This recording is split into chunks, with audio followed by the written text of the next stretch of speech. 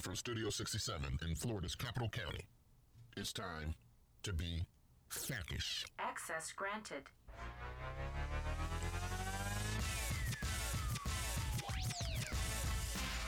Good people, welcome back to another episode of FACis. You have got Jared here, and I'm joined by my fellow analyst, Sarah. Sarah, how you hanging in there? I'm hanging in there, Jared. How are you doing? I'm doing good. As of recording, we are at 30 days left of session, but who is counting? So we are almost exactly at the halfway point, and there is even some smoke that they might finish a little early. You never know. You never know. Kind of doubt it, but I also will believe it when I see it. I'll believe it when I see it. You never know. Exactly. Well, it was a short week in the legislature. The legislature decided to take a little spring break with Easter and Passover going on this week. So only a handful of bills to talk about, but it was still a big week as far as what was up, as well as the budget. Yeah. Both sides, Big both budget chambers week. putting out their budget recommendations. All right, so let's get into the bills that we were following this week. First up, we had SB 216, Public Records of Current and Former County and City Attorneys by Senator Burgess, passed unanimously in the Senate Governmental Oversight and Accountability Committee. This bill creates a public records exemption for the personal information of current county attorneys, deputy county attorneys, assistant county attorneys, city attorneys, deputy city attorneys, and assistant city attorneys, and their personal information relating to their spouses and children is also exempt. There was a delete everything amendment that passed in committee that would remove the word former within the exemption above. So we're talking former county attorneys, former city attorneys, all of the job titles above the former was now taken out of that delete everything amendment. And the House bill is HB 525 by Rep. Arrington, and that still waits to be heard in its second committee, House Ethics, Elections, and Open Government Subcommittee. This is in our FAC Legislative Action Plan. Moving on to one of the usual suspects from the last few weeks, we had Senate Bill 1110 rearing its face again, and we were fortunate enough to be joined by our fearless leader, President Lee Constantine, who came to speak against this bill. This deals with term limits of county commissioners, and this applies to both charter and non-charter counties. It would impose 8-year term limits for our commissioners and would expressly supersede any county charter. It's also very clear to not be construed to extend the term of any commissioners that might already be under term limits under a county charter. So, in other words, if a commissioner has 2 years left of eligibility under their county charter requirements, it would not extend it to an additional 8 years beyond that, or 6 years, as the case may be.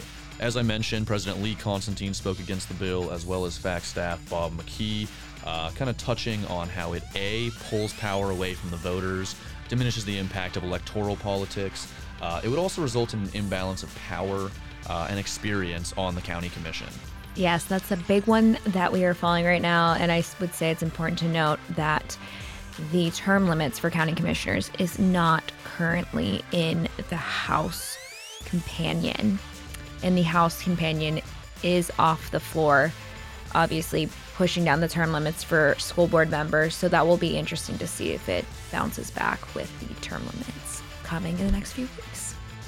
And next up, we had a big election bill come up. It is SB 7050 elections. It's a massive 98-page bill that was filed by Senate Ethics and Elections. The bill does quite a bit, as you can imagine. It makes changes to campaign finance deadlines, speeds up when local officials must scrub voter rolls for the deceased and ineligible voters, and increases fines on voter registration groups if they break the law. We saw a lot of this in last year's election bill, so they are coming back this year to refine some of those election laws. Additionally, the bill also revises required frequency for campaign finance reports and preempts local governments from enacting reporting schedules that differ from those provided in statutes. We are watching that massive election bill. It did pass 6-3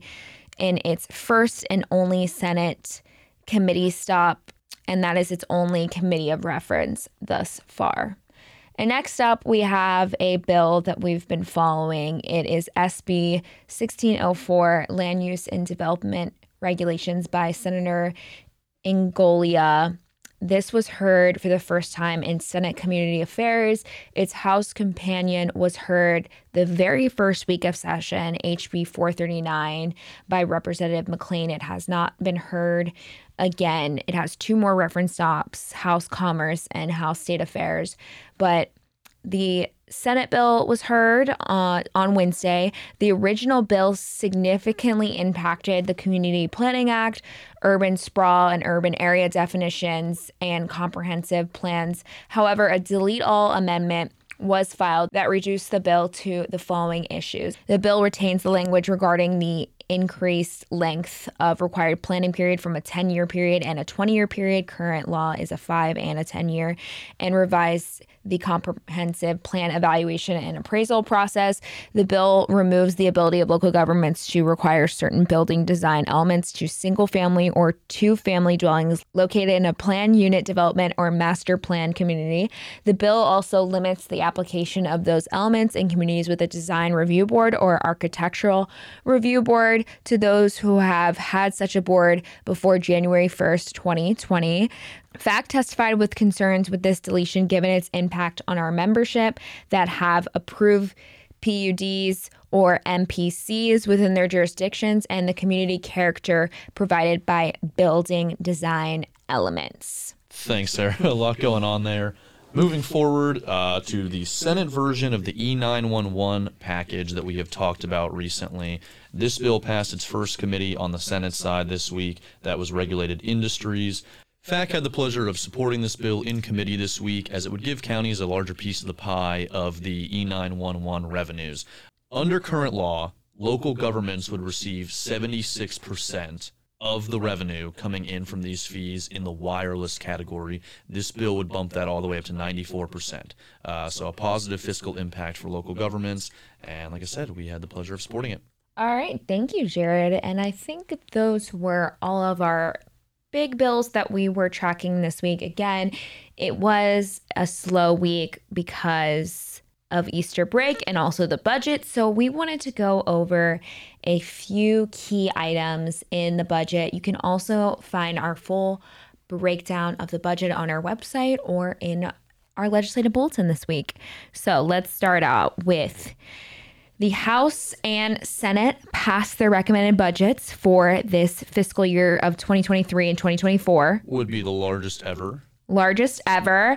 The House total is approximately $113 billion, and the Senate total is approximately $113.7 billion, which is crazy. Important to note that both of these figures are actually lower than the governor's recommendations, which came in at, I believe, $114.8 billion. Okay, so to start out, we're going to highlight some of the ag and environment funding. First thing is septic to sewer improvements. The House allocated $200 million and $100 million in the Senate for wastewater grant programs for wastewater facilities and wastewater treatment facilities to convert them from septic to sewer. The Water Quality Enhancement and Accountability, the House and Senate budget allocates $10.8 million. The Water Quality Improvement Grant Program, the House and Senate allocated $50 million for reductions in harmful discharges to the Caloosahatchee and St. Lucie estuaries. The House and Senate allocate $104.9 million and $25 million respectively for improvement projects within the proximity of the Indian River Lagoon. The House and Senate allocate $20 million for septic to sewer and wastewater projects that will improve the water quality of the Biscayne Bay. The House and Senate allocate $15.6 million for harmful algae bloom projects. The House and Senate allocate $50 million for springs restoration. Florida Forever, the House allocated $175 million and $75 million in the Senate. Pretty big gap there. Pretty big gap. The House and Senate also allocated money for Hurricane Ian and Nicole relief. The House allocated $25 million and the Senate allocated $350 million to provide resources to fund gaps in mitigation of local and county revenue losses, infrastructure repair and replacement, beach renourishment, and debris removal for hurricane and recovery of Hurricane Ian and Nicole. Important to note on that one, the $350 million figure in the Senate was expressly designated as a lump sum payment, whereas we expect that the $25 million that the House is allocating is part of a series of payments for recovery. Yes. Additionally, both chambers did allocate $106 million for beach erosion recovery projects related to Hurricane Ian and Nicole to fully fund DEP's Hurricane Ian and Nicole recovery plan for Florida's beach and dune systems.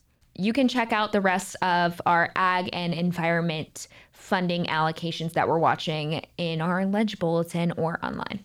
Thanks, Sarah. This next one is something we've monitored for years, obviously. That is the housing funding, and it was not actually in the budget. It was appropriated separately as part of the affordable housing package, the Live Local Act. That was Senate Bill 102, and that has already got the governor's signature on it and has been passed into law. Just as a refresher, the appropriations within that bill were $252 million for the State Housing Initiatives Partnership Program, or SHIP, as we like to call it, as well as $259 million for the SAIL program. That's the State Apartment Incentive Loan Program. That same bill, SB 102, also included $100 million in funding for the Hometown Heroes Housing Program that was passed into statute last session. So some very promising housing funding that we're seeing so far. Visit Florida appears to be something of a point of contention between the two chambers at the moment. The Senate is recommending $80 million for the program, while the House is defunding it entirely. The Small County Outreach Program, or SCOP, is receiving $94 million from both chambers. Meanwhile, the Small County Road Assistance Program, or SCRAP, is receiving $28.4 million from the House and $28.5 million from the Senate. So hopefully they can, bury those differences. In the world of broadband, both the House and Senate appropriated $100 million toward Florida's Broadband Equity Access and Deployment Program, the BEAD program, as well as $12.9 million for the Digital Equity Grant programs. Some pretty significant changes to the Florida retirement system. They are projecting a significant amount of unfunded liability within the system in the future. So once again, the employer contributions have been raised. For more details on the exact numbers, please check out our legislative bulletin. Another implementing bill that passed was SB 2508. That is the State Cybersecurity Operations. The bill transfers the Cybersecurity Options Center and its duties and responsibilities and allocations from the Florida Digital Service within the Department of Management Services to the Florida Department of Law Enforcement via Type 2 transfer. The House refused to concur on the Senate changes to the state cybersecurity operations, so this will be discussed in budget conference. And another cybersecurity note is the House budget allocated $40 million in local government cybersecurity technical assistance grants, while the Senate had no allocations in their budget recommendation. So, of course, there's a lot of other allocations that we talked about in our budget overview, as we've said on our website and our Ledge Bulletin, as well as an action alert. So please check those numbers out, and we will see what goes on in budget conference over the next few weeks. Well, I think that just about wraps us up for the week, Sarah. As we promised, it was a relatively short week of things to talk about, but, a lot going on, obviously, a lot of balls in the air.